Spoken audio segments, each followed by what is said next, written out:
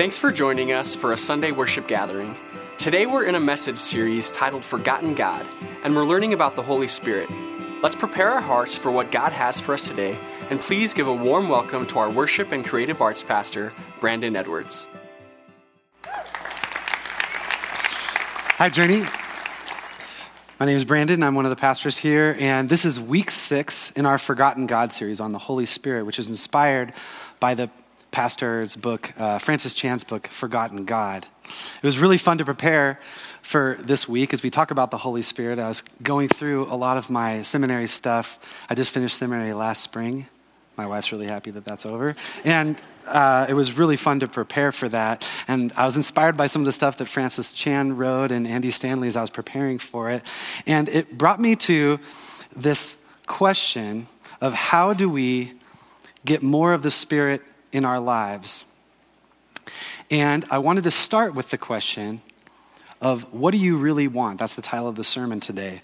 And the big idea I'm going to be talking about is by asking God for what you really want, we'll answer the question, how do we practically have this Spirit-filled life that Bob's been talking about this series? By asking God for what we really want, we'll answer the question of how do we practically have this Spirit-filled life. So first, let me ask you, what do you want? What do you want in life? What do you really want? We know from last week that we're free in Christ, and so we have this freedom to choose what we want. So what do you want? Now, at some point, we've all gotten what we really wanted and realized that it wasn't what we really wanted at all. Now, sometimes we got something like maybe we wanted to date someone, and we really wanted to date them, and then after we dated them for a while, we were like, I don't really want to date you. And maybe that's the whole point of dating, is to find out what you want and what you don't want. But we've all had the job or gotten that thing that we bought it, and then, 5, 6 months later, a year later, 5 years later, 48 car payments later, we realize, I don't really want this. And so it brings up the question of what do you really want? Now, when I was in junior high, Andre Agassi was one of the top 2 players in the world. You know who Andre Agassi is? You're going to be my friend now. And so Andre Agassi he wasn't just tennis. He was like rock and roll tennis at the time. And he had bleached blonde hair down to here. He did commercials with the Red Hot Chili Peppers, and I was like, man, this is awesome. And he was dating Brooke Shields, and I was like, I'd love to date Brooke Shields. And so I pretty much wanted to be Andre Agassi. And so I had this picture. This is Andre Agassi from 1991. And I was like, man, he is cool. Look at those pants. I wanted those shorts. I got those shorts. And look at that stomach hair. I mean, this guy, he was awesome. And I just thought, junior high, I want to be this guy. And that's good. That's enough of Andre. And so, there's always something that we want, right? A little later in high school, I was watching infomercials, probably too many infomercials, and I thought, man, I would love to have a juicer, just like that one. And so I, did my chores and saved up money, and we got this juicer in our family, and I went with my parents, and we got like tons of strawberries and bananas, and I definitely peeled the bananas. I'm not sure if I took the stems out of the strawberries, but then I juiced it. I mean, we're talking juicing it for like 20 minutes juicing, and I've got like 48 ounces of strawberry and banana juice, and I'm like, this is going to be great. So I go down onto my parents' cream-colored carpet, and I sit down, and I'm going to watch some TV. I'm going to drink my new juice. And I take a couple sips, and then I accidentally knock it over into the carpet, and I get a 3-foot round puddle of really good strawberry juice. And, but in my mind, I thought it was going to be like Orange Julius strawberry, but it wasn't really as good as that. And as you're juicing things, you watch those guys juice things, and you think, you kind of create like, oh, this is what it's going to be like. And then you actually juice things, you experiment a little, and you're like, oh, that doesn't taste good. Like experimenting with a juicer can be good, not good, but that was something I wanted. Another thing that I wanted, didn't turn out the way I wanted, was this phone. This is the iPhone 7. Okay, now I am a huge fan of Apple. This is not a diss on Apple. I love Apple. However, when the iPhone 7 was about to come out, I thought, man, this is like the iPhone 7. Like, that's a biblical number. This is going to be the iPhone for me. And I get it, and it's a little faster, and that's great. But the big improvement of the iPhone 7 is that they have no headphone jack. Well, I am a worship pastor, and so one of the primary things I do with my phone is I listen to music, and I actually want it a little higher quality than probably the average person, and Bluetooth headphones is what they're pushing me towards, and instead of that, I get this, which is what they call a dongle, and you get to stick it in there, and whenever I want to plug in my headphones, I got to use that thing. But the big improvement, I guess, is that instead of really terrible speakers built into this thing that has no low end at all, like pretty much half of the sound you don't hear, but they have slightly less terrible speakers. So that was what I got in my iPhone 7. I still love it, but it's just like, was it really what I wanted? I don't know. The better question than what you really want is, what do you ultimately value in life? That's a level deeper. Now, you and I will never get what we really want until we figure out what we ultimately value. And that seems like, okay, no problem. I'm just going to get my spiral notebook, I'm going to sit down, and I'm just going to write down, what do I ultimately value? But we find out that it's way more complicated than that. Because when somebody like me asks you, what do you really want? What comes to your mind may not be what you ultimately value. And so Paul talks about this in Romans. Let's read this together. Paul says, I do not understand what I do, for what I want to do, I do not do, but what I hate, I do. So Paul's talking about this constant conflict that we have inside of us. We want this, but we end up doing something completely different.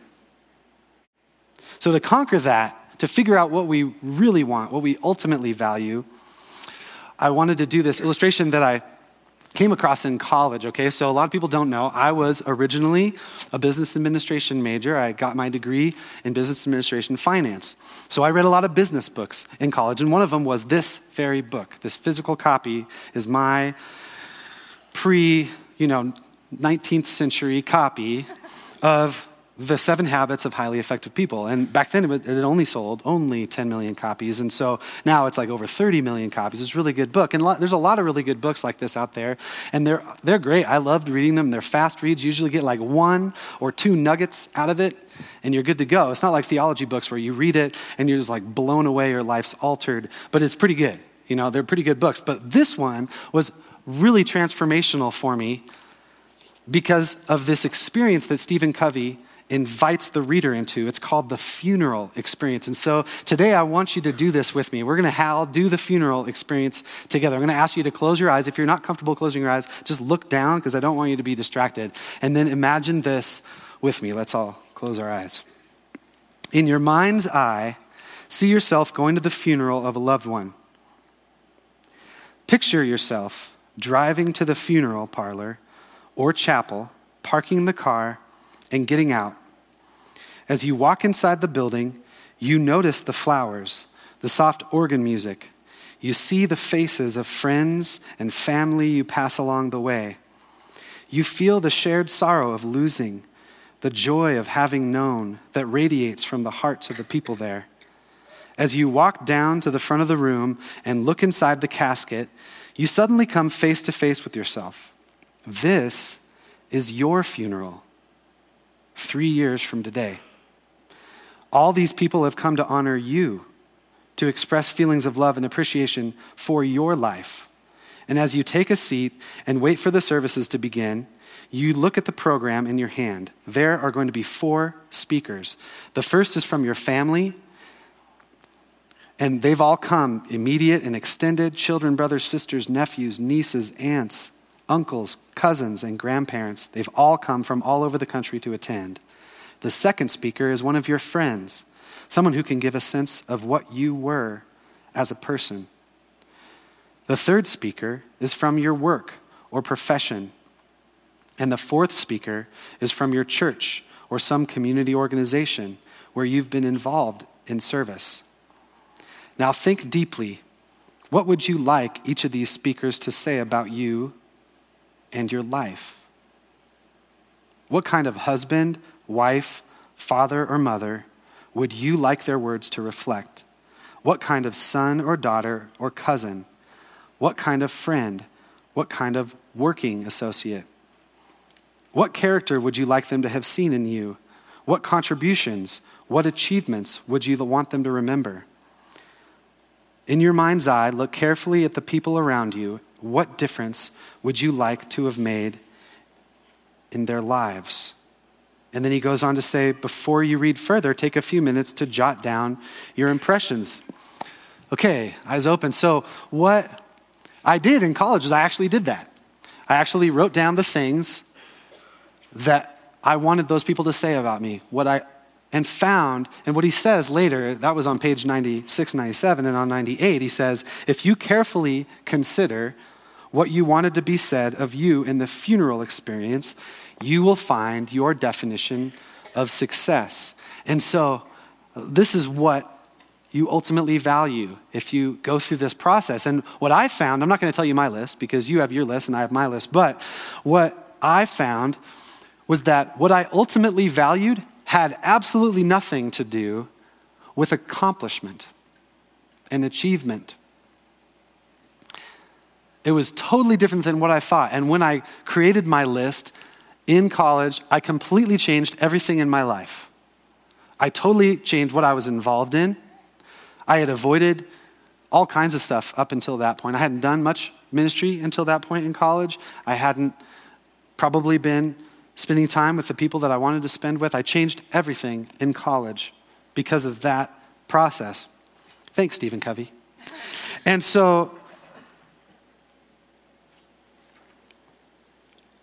I realized one of the things that was a big change for me was what really mattered to me. I wasn't dating anyone at the time. I didn't have kids at the time. But one of the things that mattered to me was what my kids said about me at the funeral. I knew I wanted kids, and I knew what they were going to say about me mattered. And I find that's really common with dads, especially, that you care what your kids are going to say about you. And so dads are willing to sacrifice for that. So I came across this video this week that I thought was really funny. It's basically dads sacrificing, and it's called, I call it, what happens if dad comes to ballet recital? Okay, and that's this video. So let's watch this together. And first, I'm going to tell you, there's a dad with black basketball shorts, and he's pretty awesome. He kind of does like this layup thing. But let's go ahead and watch this together.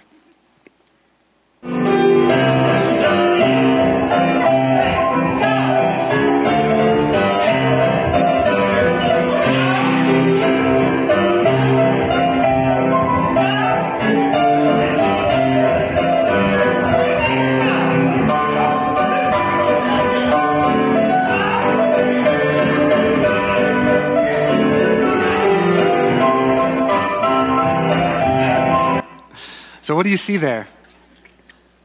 You see one dad kind of doing one of these, like a layup. I thought it was pretty funny. But the other part is you see dads making a fool of themselves for their daughters. You see that they are showing love to their daughters, okay? And so what do the daughters get out of this besides blackmail? They get a chance to see their dad and this memory of their dad that's all over the internet now, but they get this memory of their dad who did something for them that was totally for them. I mean, the dad's just sacrificed his pride. I think as they get older, they're going to be more impressed by this video. And we realize that when we really ultimately value something in our life, we are willing to sacrifice for it. Now, have you had success in your life at anything? Have you successfully accomplished something like a sport? Have you gotten to a pretty high level at a sport or music, or it might be business? Something that you've accomplished might be hunting or fishing. Well, what I've found, I really enjoy talking to people that have accomplished and gotten really far at a certain level of something. So for instance, like Olympians or college athletes or really accomplished businessmen, they're really fun to talk to. And one time I was talking to a friend who was a bodybuilder, and he was ripped. And we were standing there talking, and I haven't learned much from him. You can probably tell that. But he of course, he's wanting to talk to me as the pastor, and we're talking about faith and how to grow in your faith. And so we're standing there, and I'm talking, and I'm like, so how did you get strong? Like, how did you get as strong as you are? And he told me about his whole process, like when he started and to where he was now and what he did. And I just asked him, so if you were going to apply that same thing to your faith, what would that look like? If you wanted to accomplish a certain level in your faith, because he had plateaued and he was frustrated, and I was like, what would that look like? And when I asked him that, it was like a light bulb went off. It was like, oh man, if I'm going to reorient my life around faith and God like I did with weightlifting, it's going to be a total life change. And it ultimately comes down to that question of, what do you ultimately value? But I think a lot of us think about faith like when we pray a prayer, we pray for God to come into our life, which is really important. And we pray that prayer, but then we think, this is my little analogy, is like, then it's more like a superhero. Like I'm just going to slap on this Superman sticker onto my chest, and I'm going to have the Holy Spirit, and my whole life is going to change just with that alone. And we realize that we have these expectations of what it's going to be like when we start following Jesus. And when that doesn't happen, we have doubt, we hesitate, or worse, we just settle for a life with less God in it. And that's not the example Jesus sets for us. He calls us to live like him in his footsteps, to follow him. Now, I'm going to talk a little bit about what Paul said in Galatians to talk, what does it look like to have more of the Spirit in our life? So we figure out what we ultimately value. And then once we figured out what we ultimately value, we have to figure out what we have to do to go after that. So Paul talks about that in Galatians 5. Let's read this together. He says, "You, my brothers and sisters, were called to be free, but do not use your freedom to indulge the flesh. Rather, serve one another humbly in love, for the entire law is fulfilled in keeping this one command: love your neighbor as yourself." So Paul is saying, and Bob talked about this last week, and is the freedom that the Holy Spirit brings. And Paul is saying, don't use your freedom to indulge in the flesh. Don't live like you're not free. And I don't know if you've visited anyone in prison before. I have visited prisons and friends in prison, and I have this picture in my mind that Paul is saying, it's like you're in a prison and the door is open and you can leave and be out of that prison. But instead, you're choosing to stay in that prison and continue eating the prison food and continue asking the guard for permission to go to the bathroom. Are you living like you're free? And what decisions are you making? And that's what Paul's talking about here. And what does he say? He says, use your freedom to serve one another humbly like Christ. And this just blew me away this week. I thought, use your freedom to serve. Like this is the number one thing Paul is talking about. So what is he saying here? He's saying you need to love your neighbor as yourself. And how do you love your neighbor? You love them by serving.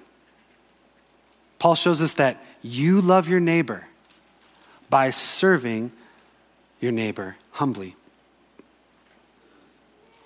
So why do we serve our neighbor? Well, Jesus came and he showed us that the ultimate act of love is sacrificially serving. That's what he did on the cross. His death and resurrection was a sacrificial act of service. And so we see Paul saying the same thing. He's saying, use your freedom to serve and love one another. Love your neighbor as yourself. This is the greatest commandment.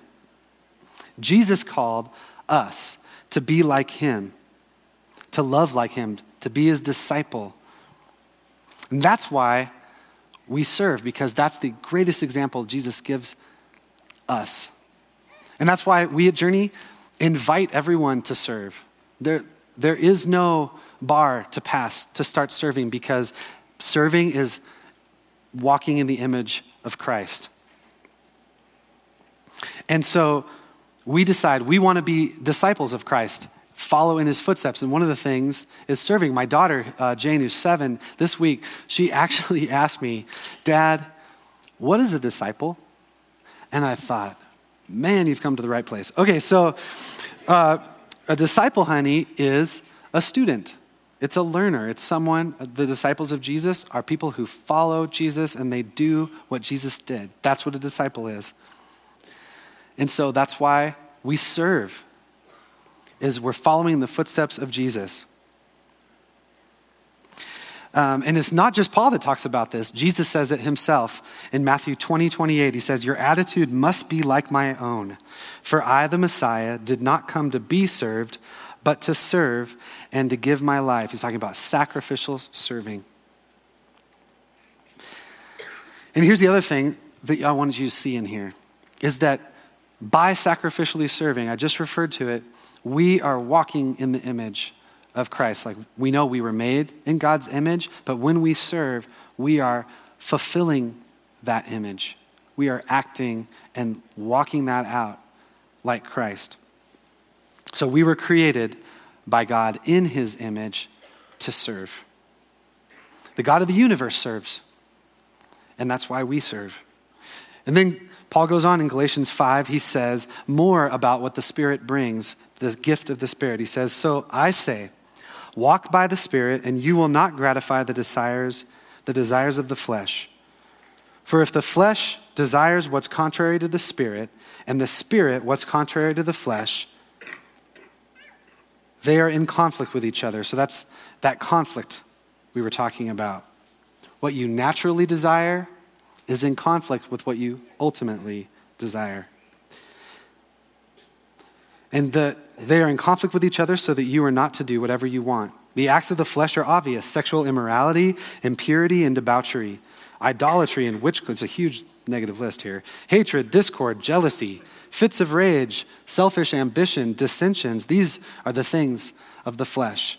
Factions, envy, drunkenness, orgies, and the like. And I warn you, Paul says, as I did before, he's like, I said this again, but I'm just going to say it again, that those who live like this, Galatian church and the whole church, those who live like this will not inherit the kingdom of God.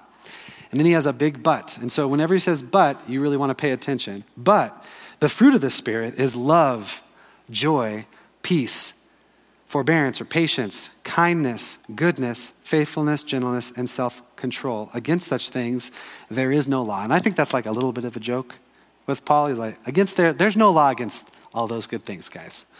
Now, we see in this passage a list of a whole lot of bad things and then a list of good things. And for every good thing, there are multiple examples in that list of bad things. And what Paul is saying is that he's showing us the conflict between what we want in our life and what we ultimately desire. And that's why he says, I do not do what I want, but what I hate, I do. Now, I like this illustration. Go with me here. If God had his way in your life, if he took away your ability to make decisions for yourself. So if he took away your free will, he's not going to do that because he loves you too much. But if God took away your free will and he made all your decisions for you, what would happen? What would we see? What would you have in your life if he took away those decisions? He would give you love, joy, and peace. And you're like, man, that sounds terrible, Brandon. I don't want that. I want a Ford F-150, and I don't want love, joy, and peace. I want her. I don't want love, joy, and peace. I want him. I don't want that. But think about it. If you had love, joy, and peace, just those things, that would take care of most of our problems. Love, the ability, it would fix all our relationships. If we loved people with the Spirit's love, the ability to forgive, even though someone hasn't done anything to forgive. The joy, the ability to get through difficult circumstances and still have joy and still see the end game in mind. When you come across people with joy, you think they must be on something. Somebody with joy, you think they're probably in denial because, come on, reality.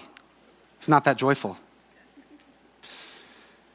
You're thinking if you see people like that, like, are you kidding? Your life is falling apart. Your job's down the drains. Your kids are not doing well, and you have joy. Or maybe you go to a third world country, and you've seen people who have accepted Christ, and they have joy, and that's about all they have. And you think, how can you have this? Love and joy, and then peace. Now, some of us, we need a prescription for peace because it's so hard to get. You cannot naturally get peace. You need the Holy Spirit in order to get that kind of peace. That's what Paul is saying. So once we figure out what we really want, then we have to figure out, okay, how do I actually get those things? And so that's where James comes in. Let's read this together. The brother of Jesus, James, talks about how to get what you really want. So let's read this. What causes fights and quarrels among you? Don't they come from your desires that battle within you? So he's talking about that conflict that we were talking about earlier. You desire, but do not have, so you kill. You covet, but you cannot get what you want, so you quarrel and fight. You do not have, because you do not ask God. And when you ask, you do not receive, because you ask with the wrong motives, that you may spend what you get on your pleasures. So in this, James is saying two main things. The first one is, you don't have because you don't ask. So another way to say that is, you need to ask for what you want, for what you really want. James is saying, ask for what you really want. And then James says a second thing. He says, when you do ask, you're asking for the wrong things. They're not the most important things. Pleasures are good. They're gifts from God, but they're not the most important things. And so you need to ask for what's most important. And what James is starting to get at is he's asking, do you have the long term in mind? And we've all bought things that we regret buying. This Christmas, we bought a couple car tracks for our boys, and they either didn't work or they broke or a mixture of both, and it was a complete waste of money. I have total regret for what we bought them this year. But what Paul and James are talking about is it's about the future. It's the long term in mind. And so I love this illustration. I saw this illustration from a long time ago. Maybe you've seen it. Francis Chan did this illustration. So imagine that this rope is a timeline. It's your timeline. Okay, and you can see that this rope goes out the door. And just imagine that it keeps on going forever. This is your timeline. You will be living forever. But what do most of us focus on? This little red part, which represents your time on earth. And so a lot of us, we spend all of this time figuring out, okay, I'm going to save, and I'm going to work really hard so that during this time, I'm going to really enjoy it. I'm going to relax. I'm going to go on lots of vacations like I'm going to do all of this so that I can have that. But we know that at any moment, the very next day, that could be over. And so I discovered this was part of that discovery in college, is I realized, do I want to spend all of this just to have this? I'm not saying retirement is bad, but this was a realization for me because I saw this for the first time. And I realized that what I do during this determines a lot of how this is going to go. What I really love about this illustration is that this is the example of the kingdom. Jesus says the kingdom of God is like the kingdom of God is like a rope that goes on forever. Are you going to live for just this? Just for this little part? Or are you going to live for this? And I had a friend in college named Eric, and he came up to me one day and we were talking about life, and he was like, man, and I know he was trying to care for me when he said this. Okay, he wasn't trying to be mean. But he was like, Brandon, I think you're missing out. And I thought in my mind, no, I'm not missing out. Are you crazy? Because I'm living for this. I'm not going to live for this only. It was this realization that I had in college, and I started changing. everything about my life because of that. So I ask again, what do you ultimately value? Do you want what God has to offer? And what's amazing is that you can start living this life right now. That's what Jesus was talking about when he said, the kingdom is now and not yet. The kingdom of God is on earth as it is in heaven. That's why he asks us to pray that way. And so how do we start living this spirit-filled life right now? How do we live that life? What does it mean for us to start moving towards it? Or a better question is, how do I get that? How do I get what I really want? Okay, I get it. I ultimately value that. How do I do this? Well, Jesus answers that question.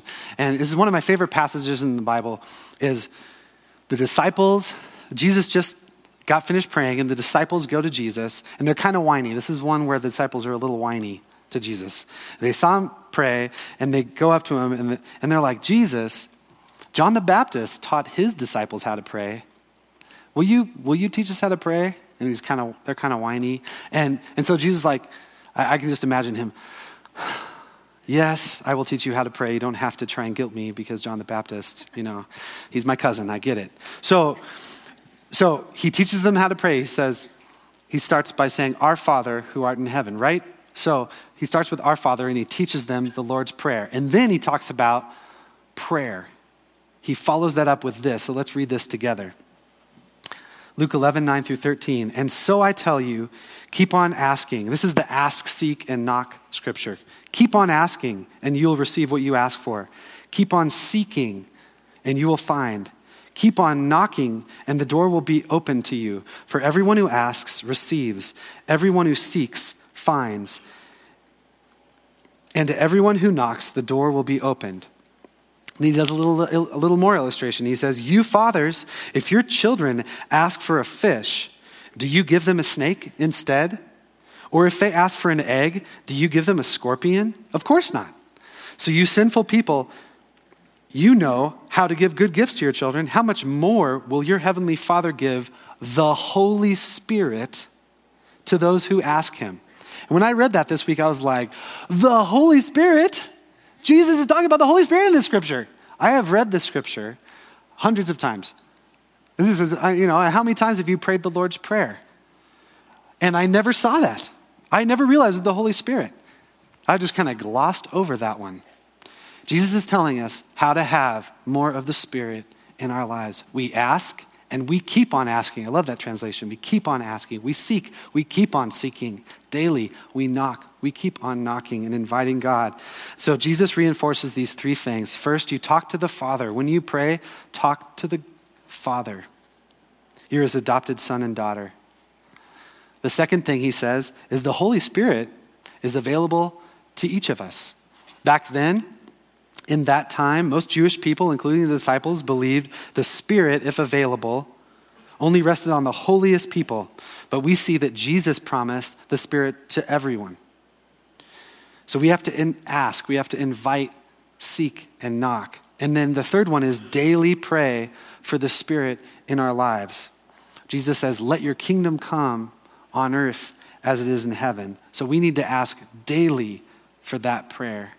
Let the kingdom come in my life. Let your Spirit come in my life. Fill my life with your love, your joy, your peace, your patience. We pray that daily. That's a part of what we do, and that's what Jesus himself is teaching his disciples to pray. So these are practical steps. We pray for what we ultimately value. And we ask God to give us that. So are you making those things a priority in your life? The things of God, are you making being a disciple a priority in your life? Are you serving? Are you in some kind of community group like missional community or some other group? Bob last week talked about life transformation groups, which you can do. They're really easy. It's basically a self-led group. It's like we have a little 2-page handout at the info station, or you can get it in our missional leader tools on our website or on our app.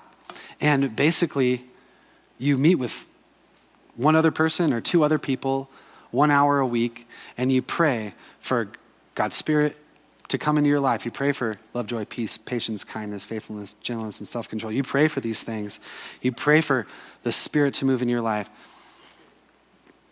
And you confess when you fall short with those people, and you pray for each other. And you figure out, what am I going to do? How am I going to love my neighbor? How am I going to serve my neighbor? Those are the things that we do in life transformation groups. And I've been doing this for a few months, and it's been amazing. I use the Bible reading plan. That's what I read. We go through the Bible together, and we just talk about the things that come up. It's been the best reading plan I've ever done, and it's transformational. And then knock. Are you in real relationship with other believers like I just described? Are you doing things in your life? Are you reorienting your life so that you have the opportunity to have the Holy Spirit in your life, to raise the water level in your life? I pray that you do. Now, right now, we're going to take a moment. You can set your things aside to pray.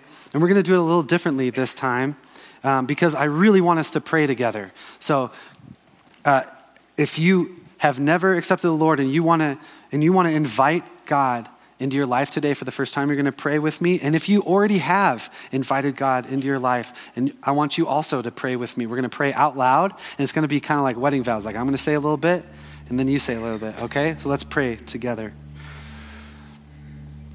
Jesus, thank you for loving me personally by becoming a person so that I could know you and have a real relationship with you. Thank you for breaking down all the barriers that keep me from knowing and experiencing you. Thank you for dying on the cross in my place, for the penalty for my sin, my guilt and shame. And I ask you, Jesus, to come into my heart, to come into my life, to be my King and Savior. Thank you for forgiving me of my sin and giving me eternal life. I want to turn from my sin today and turn to you. Take control of my life and make me the kind of person you want me to be. God, we thank you for what you've done in our lives. We thank you for your death and resurrection on the cross. And we thank you that we know that your Son came down and promised us that if we ask, we will receive. If we seek and keep on seeking, we will find. And if we knock, the door will be open to us. We are moved by your Spirit and by your presence and by your love. We thank you and pray all these things in Jesus' name. Amen. Thanks for listening. We hope this time has allowed you to dig out more of who God has made you to be. If you made some kind of spiritual decision today and are interested in what's next, we'd love to connect with you. For more information or to get in touch, please visit journeyweb.net. If you're interested in supporting our ministry, you can give online at journeyweb.net/give. Thanks.